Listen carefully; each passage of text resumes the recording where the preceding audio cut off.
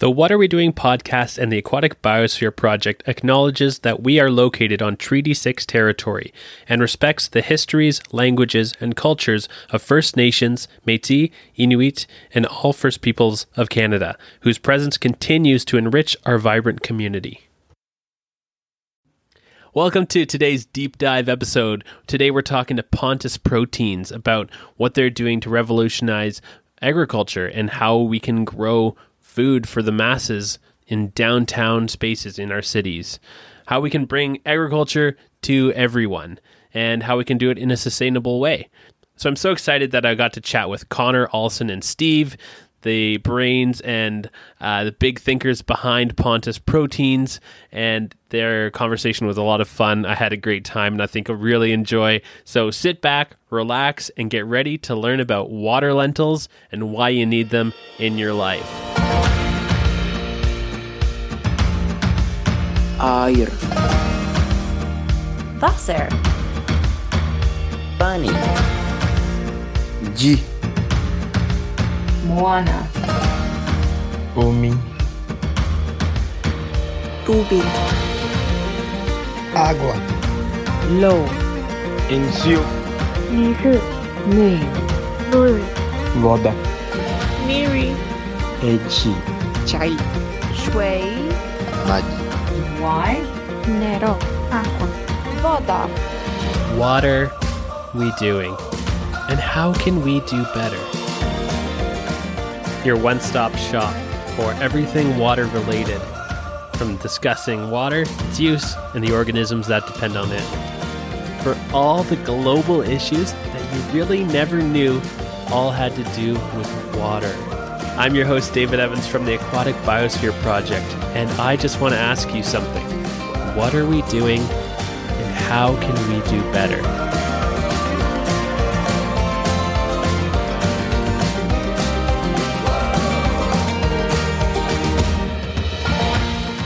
All right, I'm so excited this week to talk to the team from Pontus. Now, they are revolutionizing the future of food production and how we're doing that in Canada.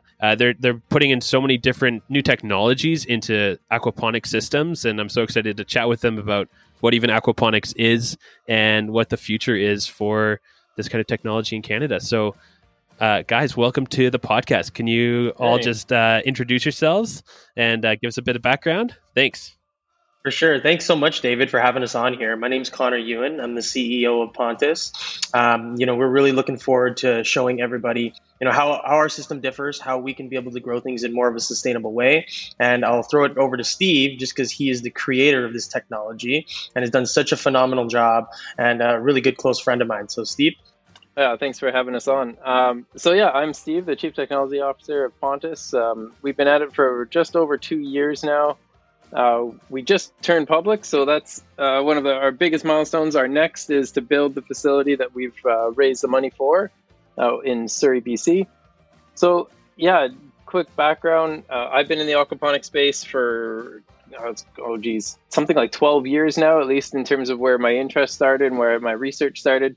In 2014, we built a little prototype, or not even a prototype per se, but an R&D facility, a small little 1,000 square foot facility where we were growing all sorts of different things, from flowering crops in the middle of winter to every lettuce possible. Basically, if it was green and if it came from a seed, we tried growing it. And then Pontus came to be because we were asked if we could grow water lentils with aquaponics. And the quick answer was, of course. It's been done.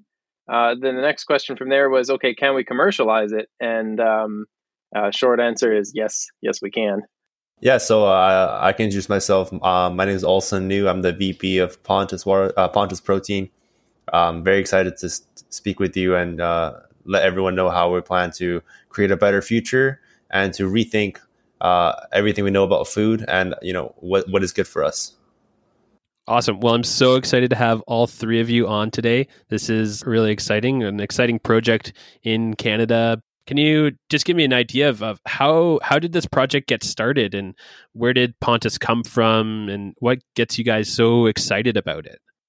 So I was mentioning that there was someone that came to us asking if we could grow water lentils with aquaponics.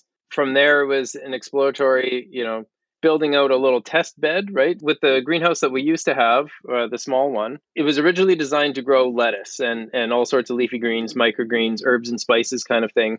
And so I carved out a little area of that production and said, okay, we're going to do some experiments with water lentils, and ordered some, started growing them, and just they took over, man. Like they just grow so freaking fast that I was doubling the space needed to keep expanding.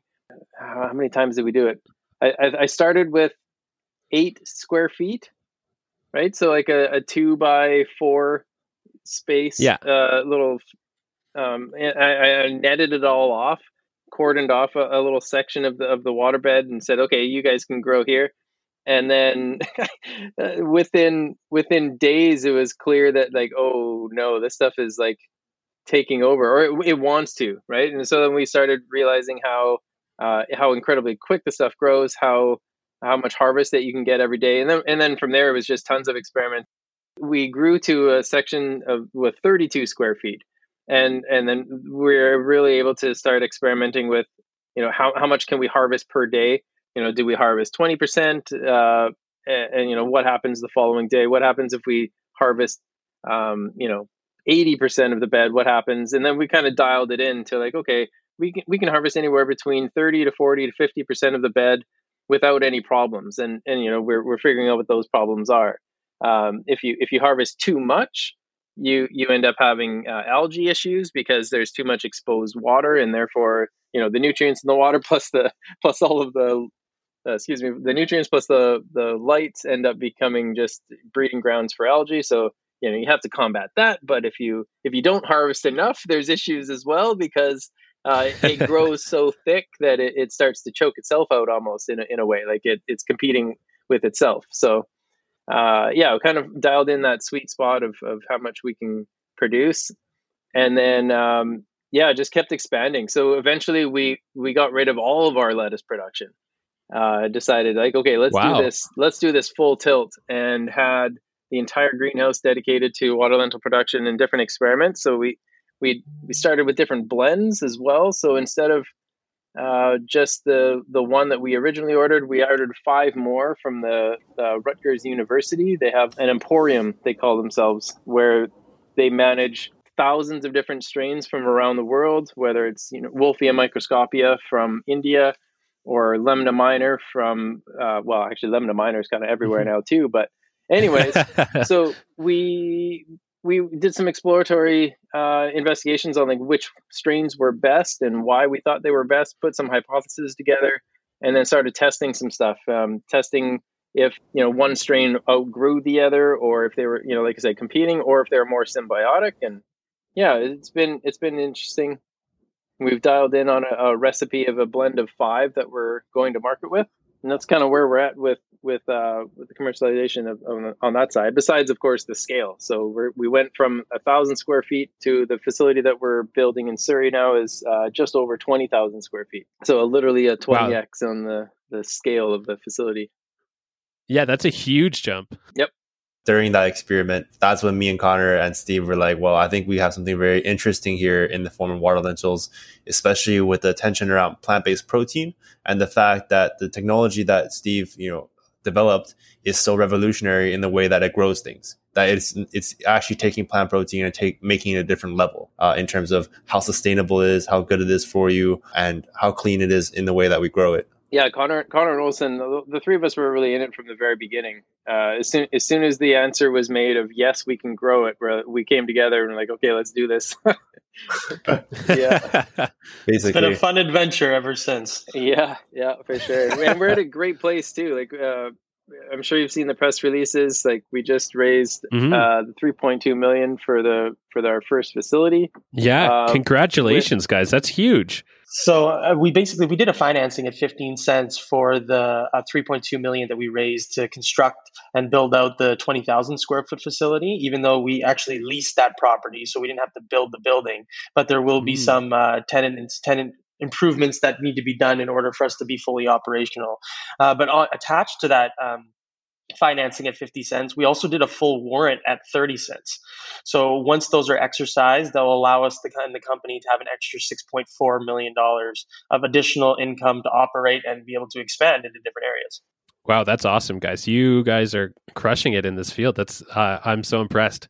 All about water lentils. And I mean, I haven't really heard too much about water lentils myself. So yeah, I'm so curious about water lentils and aquaponics. So I'm sure we'll get to why water lentils, but could you guys just maybe go through a little bit of what is aquaponics and is it really different word for just aquaculture or hydroponics?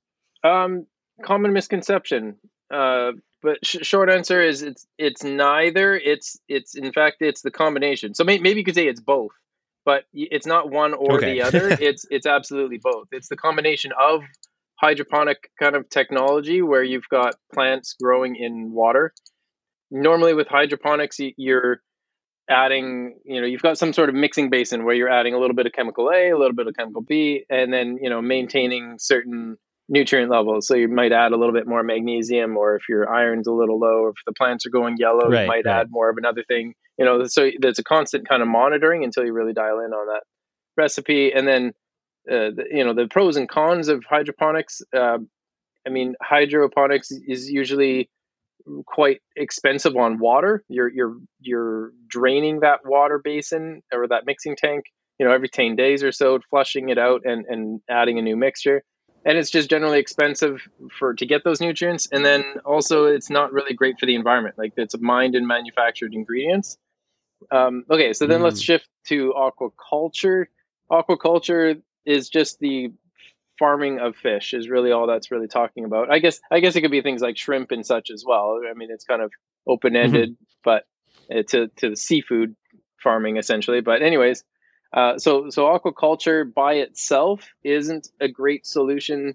A lot of aquaculture facilities are kind of experiencing similar things, but for different reasons. They're also having to exchange their water very often because the nutrient load coming from the fish, right, basically all the effluent that they're creating, the ammonia from their gills, as well as the solid waste that they're producing, has to go somewhere. So with an aquaculture facility, you're constantly flushing this either to a field or to a sewer or septic tank or however you're dealing with it. And inputs wise, you're buying fish feed and you're maintaining the water and everything.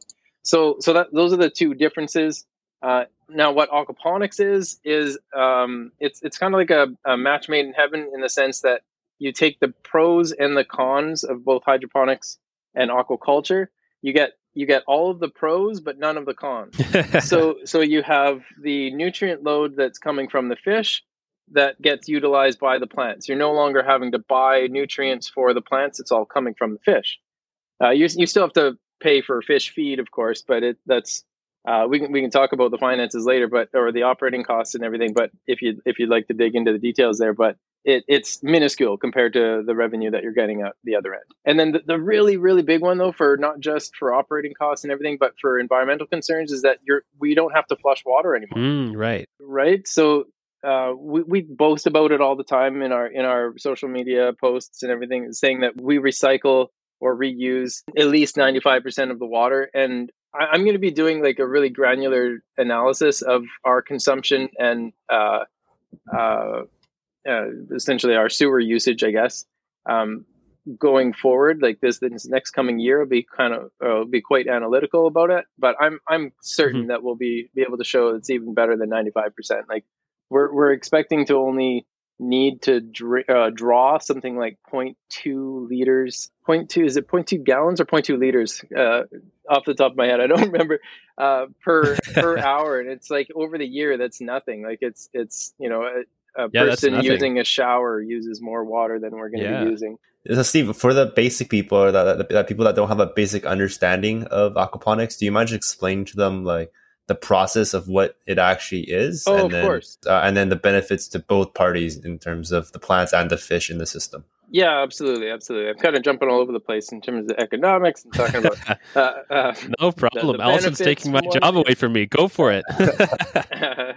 No, he's actually good at keeping me on point. I can get lost in the weeds sometimes. Let me tell you about the science. So, in general, what aquaponics is all about is like I said, it's the combination of aquaculture and hydroponics. So, really higher level, it's a combination of fish and plants. Most importantly, though, it's the right amount of fish to the right amount of plants. Right, there has to be a symbiosis there of nutrient demand from the plants versus nutrient output from the fish, right? And then just to make it a little bit more complicated is that there's a third player that we don't really talk about too much, which is like the biological engine, something that you might appreciate with your biology background, is that there's two different types of nitrifying bacteria, specifically Nitrosomonas and Nitrobacter, that are responsible for converting the effluent from the fish into the plant food. So aquaponics in general is this like trifecta golden ratio of the right amount of fish to the right amount of bacteria to the right amount of plants, and to make it all in one ecosystem so that everybody's happy. So, Steve, I think that's a really good point that you just hit on right now, just because I think of a lot of people who they hear we grow plants using aquaponics. They just imagine a big pool with fish in it and the plants on top, right? So it's much more intricate than that. So maybe, Steve, I'll just allow you to kind of explain the cycle and how that works. Yeah, so we don't have them growing in the same body of water. We actually have 10 different fish tanks that the fish are swimming in throughout the facility. 9, 10, 11. Actually, I just counted. There's 11. So 11 fish tanks. And then there's one large basin that we call the MBBR, which is the moving bed bioreactor, which is a giant body of water that has a bunch of surface area available for the bacteria. So that's where we're farming essentially the Nitrosomonas and Nitrobacter. And then in another room, basically sealed away in another biosecure room, is our giant racking or shelving that have these water beds that are kind of, like picture a bathtub, except it's only about 6 inches of water. Actually, even less than that. Say 5 inches of water. And then this bathtub is 8 feet wide and 144 feet long. So these massive water beds that the water lentils are growing on. And then we have them in shelves so that we're lighting them with LEDs. And then there's just enough space between the water and the LEDs to have a robot that's able to go in there and do our harvesting for us. Wow, robot harvesting. That's so cool. Yeah, we've named him Harv. Harv. Yeah, so Harv stands for Harvesting Automation Autonomous Vehicle, just because engineers love acronyms. That's awesome. Yeah, the coolest part about this, and Steve touched on it earlier, is the fact that it's very a symbiotic relationship between all parties here. Because you have a problem where when you're farming fish in aquaculture traditionally, that it's basically spending the entirety of his life in its own waste, right? Because Steve can talk a little bit more about how it works, but as far as I learned this is that fish, they basically pee through their gills or skin, and it's ammonia. And then we have bacteria that uses that ammonia and converts it into plant food for the plants. And because we're doing that, then we're also in exchange cleaning the water for the fish, so that the water that it's living in is always clean. And that's why we're able to recycle so much of it as well. Steve, if you could just... Yeah, no, that's quite accurate. Yeah, absolutely. You got it, buddy. Yeah, so we're very excited about kind of being able to take this into the limelight, because there's a lot of other things that we account for. We plan to use solar energy, which is a huge plus, right? Because we're lowering our energy consumption even more, as well as the fact that it's almost like a laboratory environment where we're completely biosecure, which is the huge issue with contaminated food sources and food security that we might see in the next 50, 100 years that we're tackling here, as well as the fact that we can use this technology to grow plants everywhere and anywhere, so that countries don't have to spend so much energy shipping containers across the world just so that they can have bananas, across the country. Instead, they can just have it locally grown because we have the right climate for it indoors, and it's a completely biosecure zone, and it has its own climate. We're able to grow plants that should not be able to grow in their environment. Or that time of year. Right. That's so cool. Like, you can just grow basically anything as long as you have correct nutrients and the cycle correct. So I guess you guys have plans for bananas in the future or something like that. I just dropping a little hint there. No, I just threw bananas out there for fun. But it doesn't stop. It doesn't start and end with water lentils. But we just want to do one thing right first, and that is innovating the plant protein sector. But then from there, obviously, we're not going to stop there, right? We're going to go through and take Steve's technology and really impact the world and be able to educate a mass variety of on a global scale of what this technology can do for us. Yeah. So on the like when we're talking about this technology, is this being used a lot in Canada or around the world? Is this something that we've been using for a while, or is this really revolutionary now and it's starting to grow at this point? That's a great question. The short answer is that aquaponics has been around for I was going to say centuries, but I mean that's undervaluing it. I mean, the Aztecs had a version of aquaponics. The Chinese, really, the Chinese have had a version of aquaponics going back. I've heard Egypt too. That's right. Yeah, Egypt as well. I mean, the way that the Aztecs did it is that they repurposed a lake and they turned the top surface of it into like a floating kind of garden. So essentially, they had made these reed rafts that would then be planted with soil, and there was gaps between the reeds so that the plants that they put in the soil could dig their way down and drink straight from the nutrient-rich water because there's fish in the water. And then the Chinese have been doing it with a combination of crops plus carp. I believe it's carp, anyways. And yeah, so in terms of like generally using fish to provide nutrients for plants, that's been around for a crazy long time. In terms of commercializing it, though, it is relatively new. So back in, I think it was 1979 is when Dr. James Ricosi put a research facility together in the University of Virgin Islands. And it's been him and his colleagues that really revolutionized the commercialization of this for actually turning things like lettuce production, leafy green production, into something like what Pontus is doing now. The innovations that Pontus is getting behind is on the automation side of things. So we're really proud of our CVAS system, the vertical aspect of growing.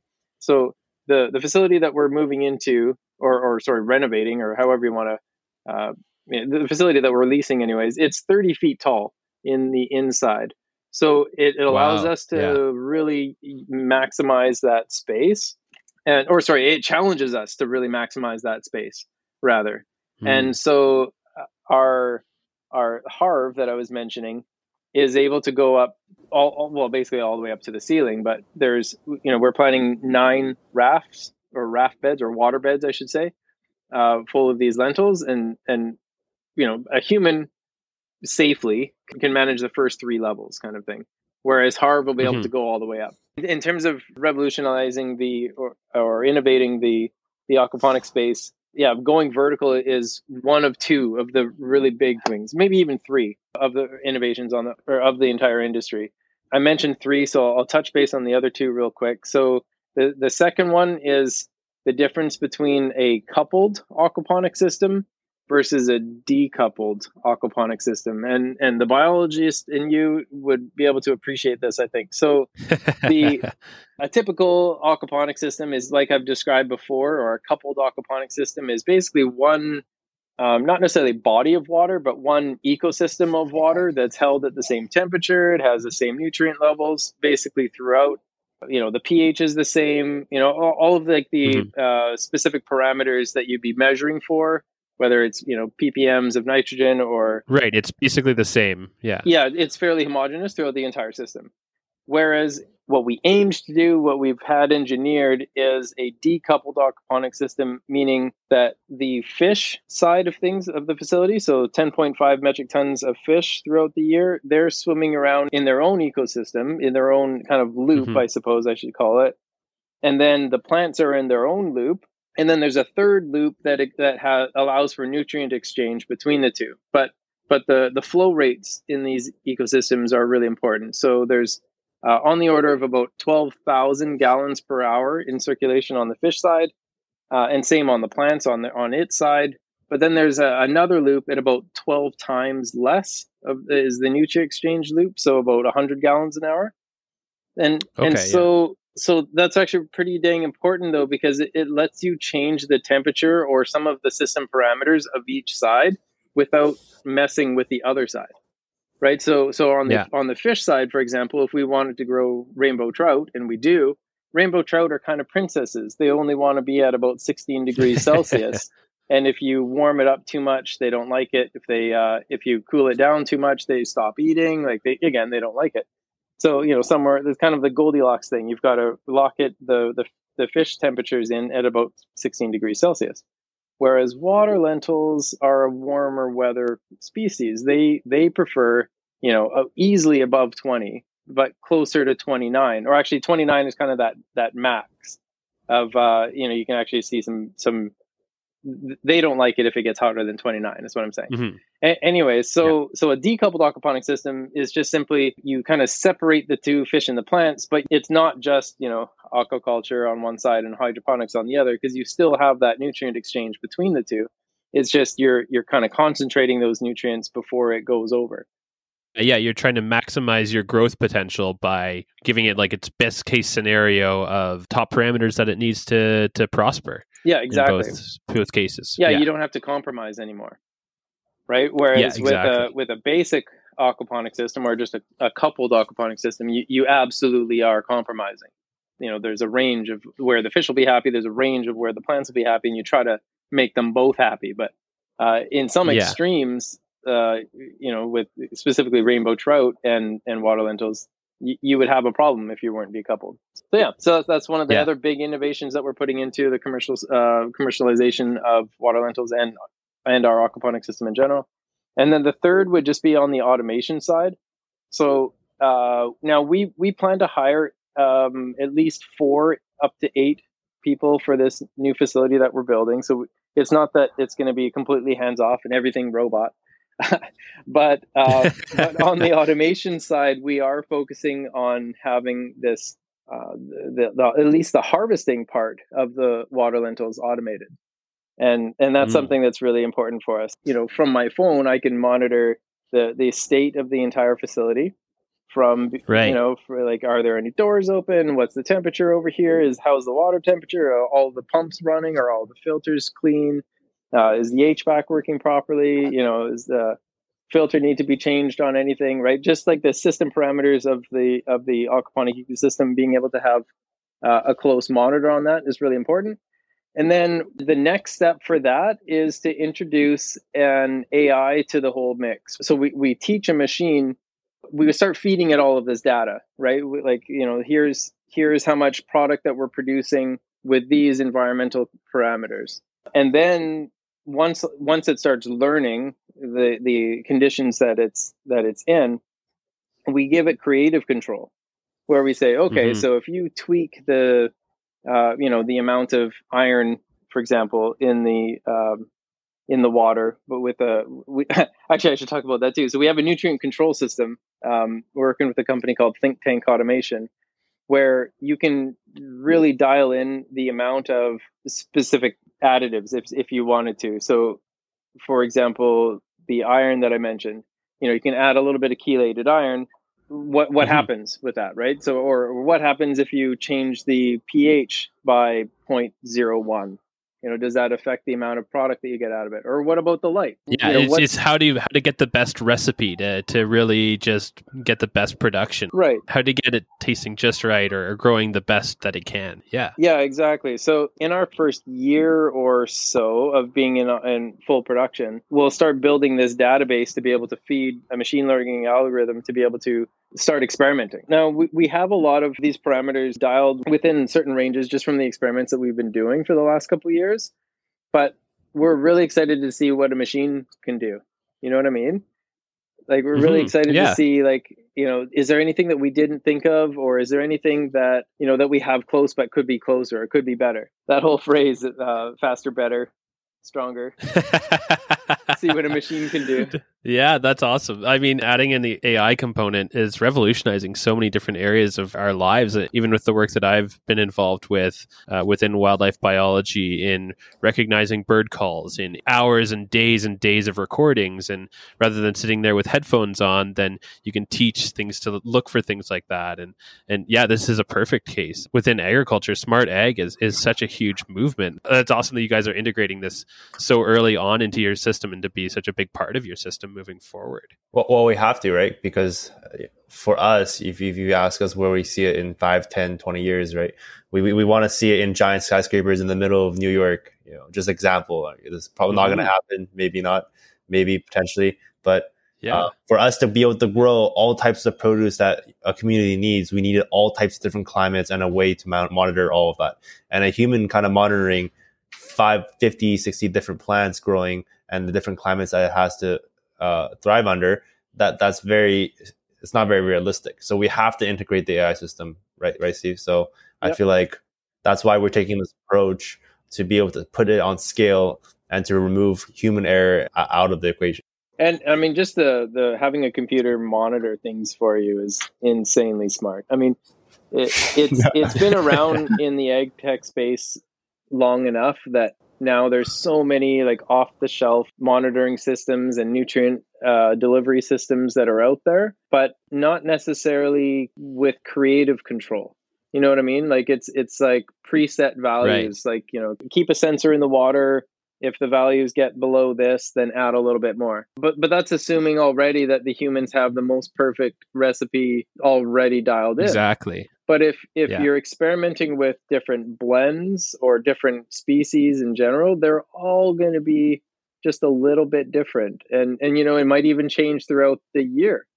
So you might have a recipe that's dialed in great for the summer, but if the ambient temperature changes or if the dew point changes, maybe the transpirations rate change, like there's all sorts of stuff that a computer would be able to notice and adapt for on the fly. And to Olsen's point, if one person or even a team of people were responsible for monitoring versus something that can monitor the situation like 100 times in a second if you wanted it to, like it's a totally different playing field. Yeah. Can we just add one more point? We have literal air showers when you walk into the facility, so that biosecurity is a huge point for us that we're continuing to expand upon. You know what an air shower is, David? No, I don't. Please tell me. Yeah, air shower is like, have you ever seen those movies where you go into like a laboratory, like one of those containers, and it sprays all the air? We're taking that onto a food scale so that nothing that we don't know or want enters the facility.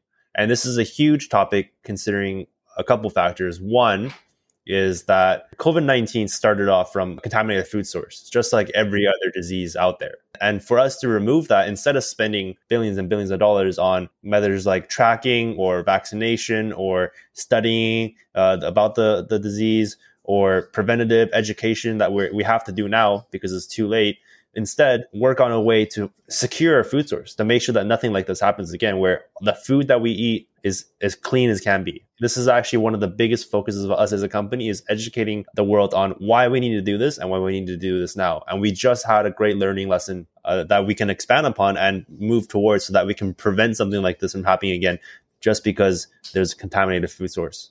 The other thing is that we're able to have food security, because if you look at China, I don't know if you heard, but they have this clean plate policy where if you're limited to the amount of dishes you can order based on how many people are in the dining room, no. Yeah, this is a huge news.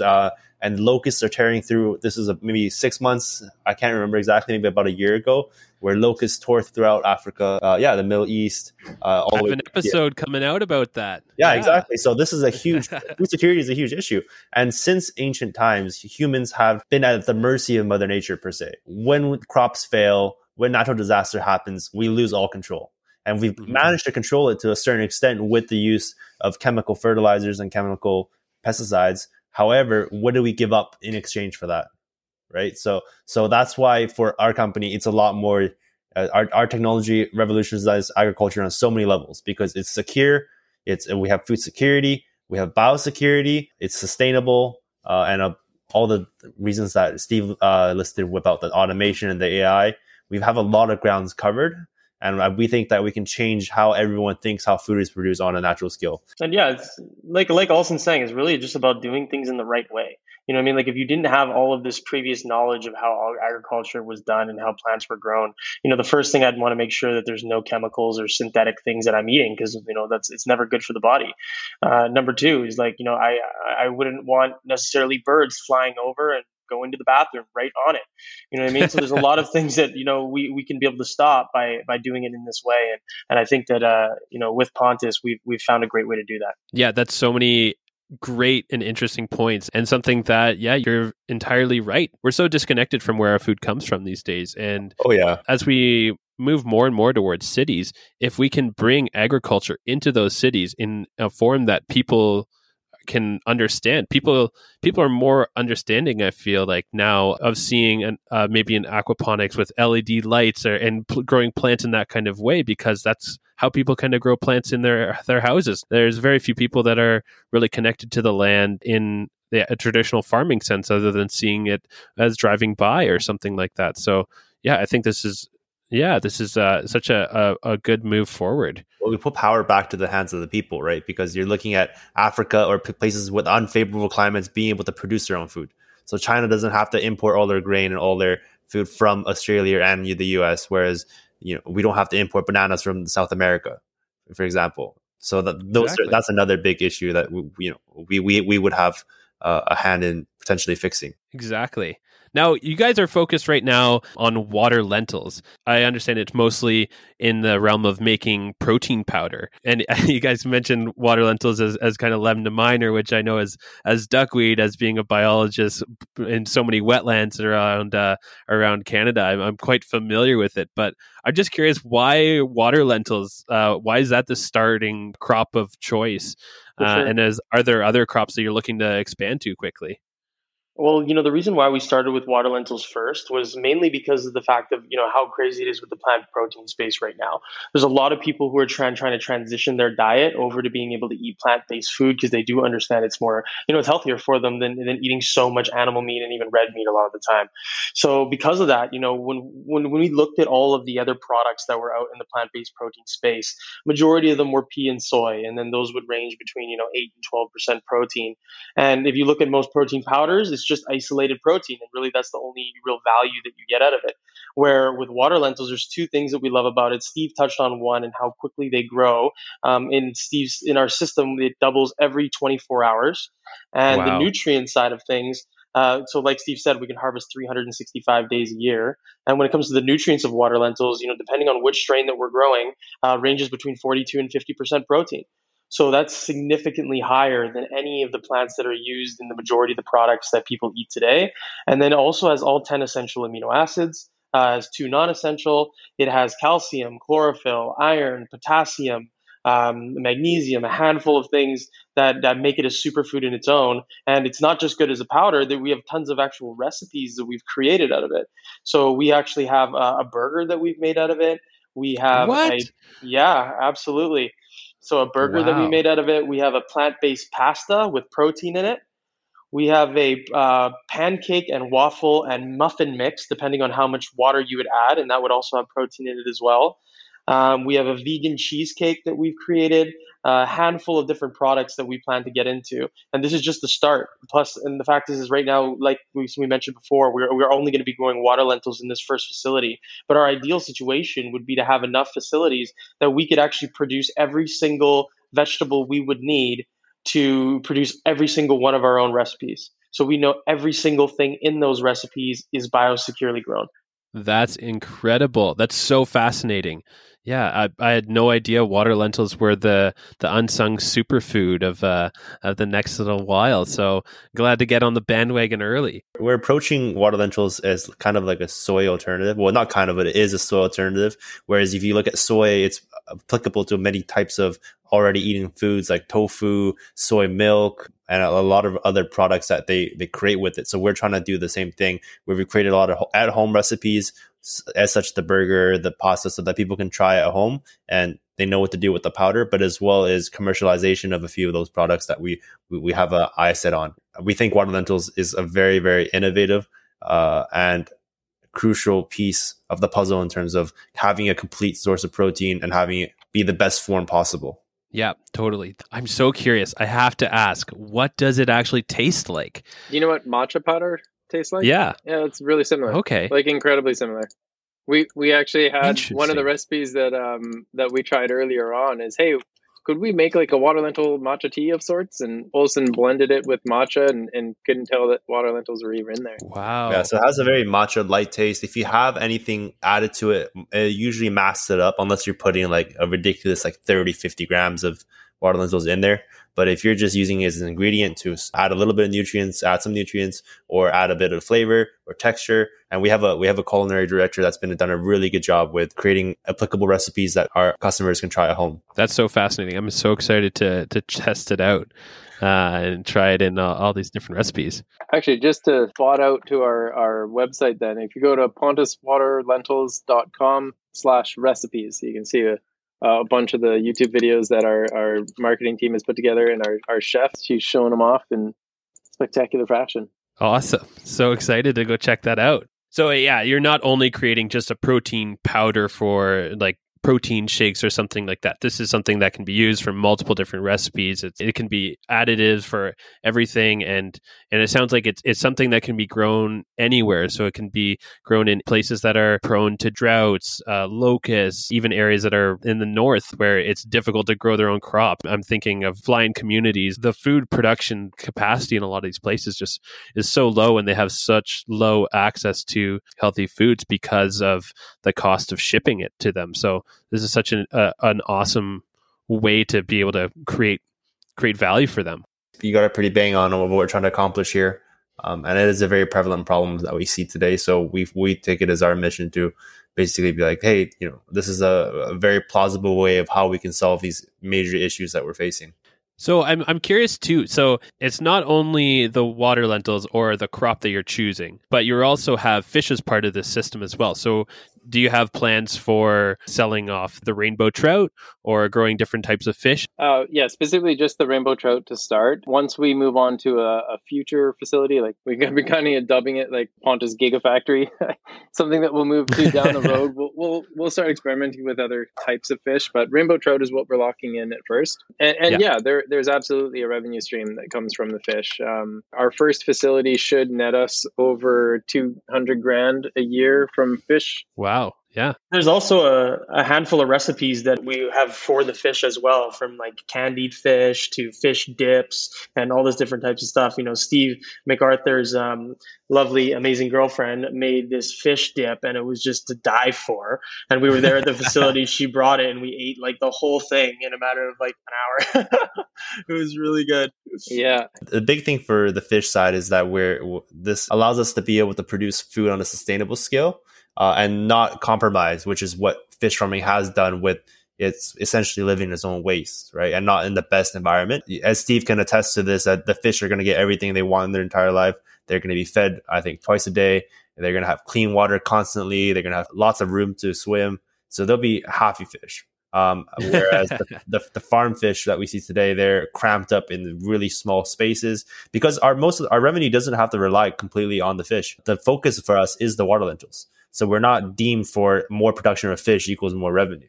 We're very focused on the plant side of things. So it also allows us, or at least make a dent in the overfishing problem that we have today, having all these countries fight for the Southeast China Sea, trying to collect as many resources as possible. But life is finite in the ocean, and we don't want to overstep our place.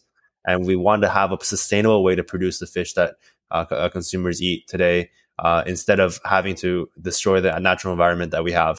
Yeah, and it's another way of connecting people with their food sources as well. If you have some way of being able to demonstrate it to people, and if you have facilities that are closer to population centers, then that also is just added benefit to connecting people with their food and not just getting a fish on your plate that's come from 100 miles away somewhere out in the ocean or something like Agreed. that when we live completely inland or something like that. Yeah, that's awesome. That's really awesome. How much do you guys expect this to cost? So if I'm a consumer going into a grocery store and I come across the Pontus products, is it going to be comparable? And do you know if there's other aquaponic products, or are you selling this already? Where can I get my hands on it? So yeah, short answer is that there are companies already selling aquaponic products, not necessarily water lentils. As far as I know, and I'd be happy to be proven wrong, we're the only company in Canada that's growing water lentils on a commercial scale. The other companies that are out there in the aquaponic space are doing all sorts of things. It's a really innovative field. You have a lot of entrepreneurial, experimental types of people that are doing just all sorts of fun things. And yeah, we're in a unique space in the sense that we're trying to commercialize it. There's always a challenge, no matter what crop you're doing. You have to be really cognizant of the entire economics of everything.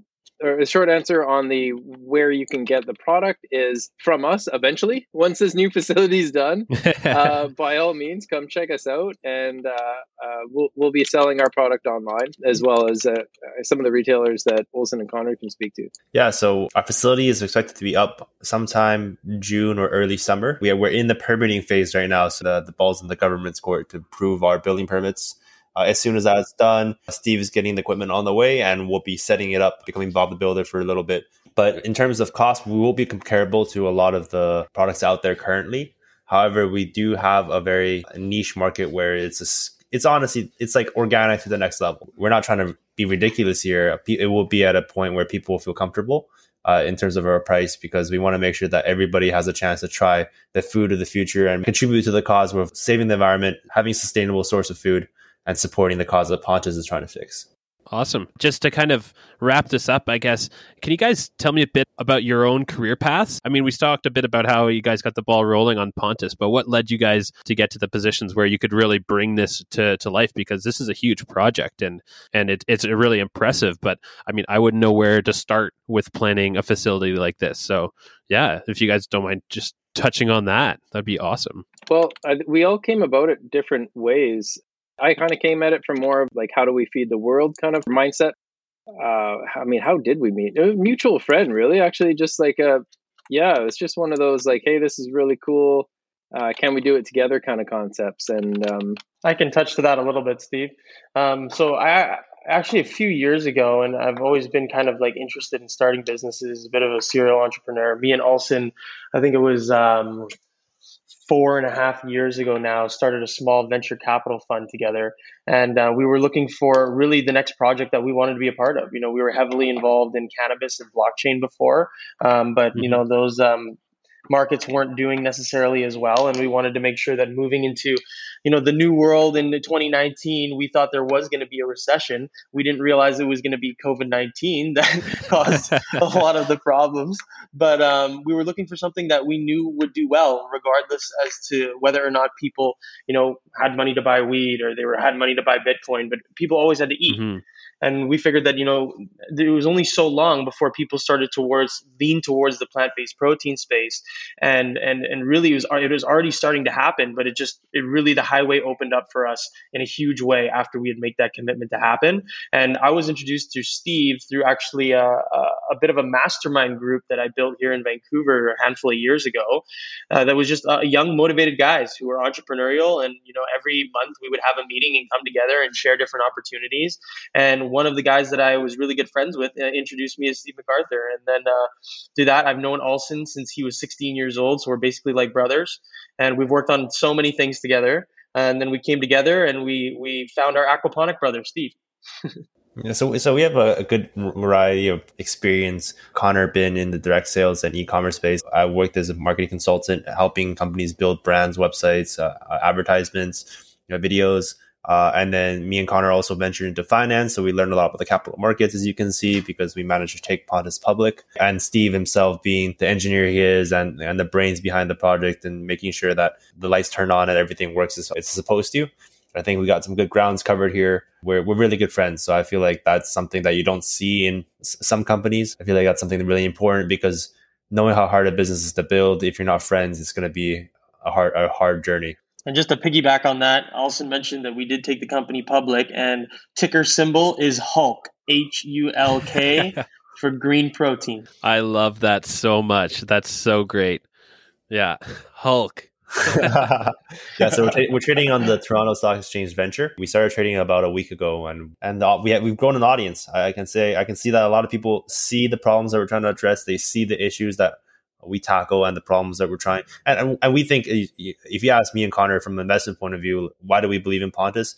We believe the bigger the problem, the bigger the solution. And that's why when we looked at Pontus, it wasn't just plant protein. It was the entire way we thought about agriculture. And as we got to know Steve more and more, and we learned more and more projects, it felt like better things were coming up, like biosecurity, automation, AI, way things that make agriculture and take it to the next level. And that's when we really put the gas on it. We were like, this is it, because this doesn't just stop and end with plant protein. We want to change the world for the better and shift the way we think about food. Awesome. Well, thank you guys so much for taking the time to chat with me today. I've learned so much, and I'm all fired up about plant-based protein, let me tell you. You're converted. We're fired up about organic plant-based protein. There we go. Yeah, organic plant-based protein. Yeah, super organic, as we were talking about before. There we go. I guess the last thing is, if the listeners to this podcast want to learn more about Pontus, where should they go? Where should they go to find out more about all of the work that you guys are doing in this space? Awesome. Yeah, we have our website, pontuswaterlentils.com. We also have our Instagram, which is Pontus_protein for Instagram. We also have a Twitter handle. We also have Reddit. So it's Reddit/r/Pontus. So if you just Google us, we're everywhere. If you want some information, just type in Google Pontus, and I'm sure you'll see lots of posts, third-party posts, our own posts, so you can learn a lot more about our journey and where we've been and where we are not now and where we plan to go. Yeah, and the YouTube channel as well for all the YouTube channel. Yeah. So if you want to check out video content, we have stuff on YouTube too. Yeah, so we're pretty much got all the grounds covered. We're still building our media side of things, but we have a strong and interactive community, and we appreciate every one of you guys that are listening and joining us on this journey. Awesome. Well, thanks so much, guys. And all the listeners out there, you remember it, Hulk. Check it out on the Toronto Stock Exchange and check out Pontus online. They're doing some really cool stuff in this space. Thanks, guys. Awesome. Appreciate having us. Thank you so much for tuning into this deep dive episode with Pontus Proteins and the What Are We Doing podcast. Thanks so much to Connor, Olson, and Steve for taking part. I had such a great time chatting with you guys, and it's such a pleasure. And I'm so excited to watch Hulk go soaring up on the stock exchange.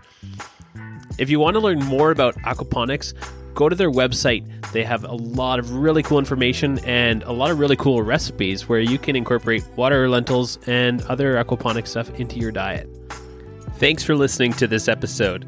If you enjoyed this episode, please hit the subscribe button so you don't miss any of our future episodes coming out sometime soon. I'm the host and producer, David Evans, and I'd just like to thank the rest of the team from the Aquatic Biosphere Project, specifically to Paula Pullman, Sophie Cervera, Anna Bettini. Thanks for all of your help. To learn more about the Aquatic Biosphere Project and what we're doing here in Alberta, telling the story of water, check us out at aquaticbiosphere.ca. And if you have any questions or comments about the show, we'd love to hear them. Email us at conservation@aquariumsocietyofalberta.ca. Please don't forget to like, subscribe, and leave us a review. It really helps us out. Thanks, and it's been a splash.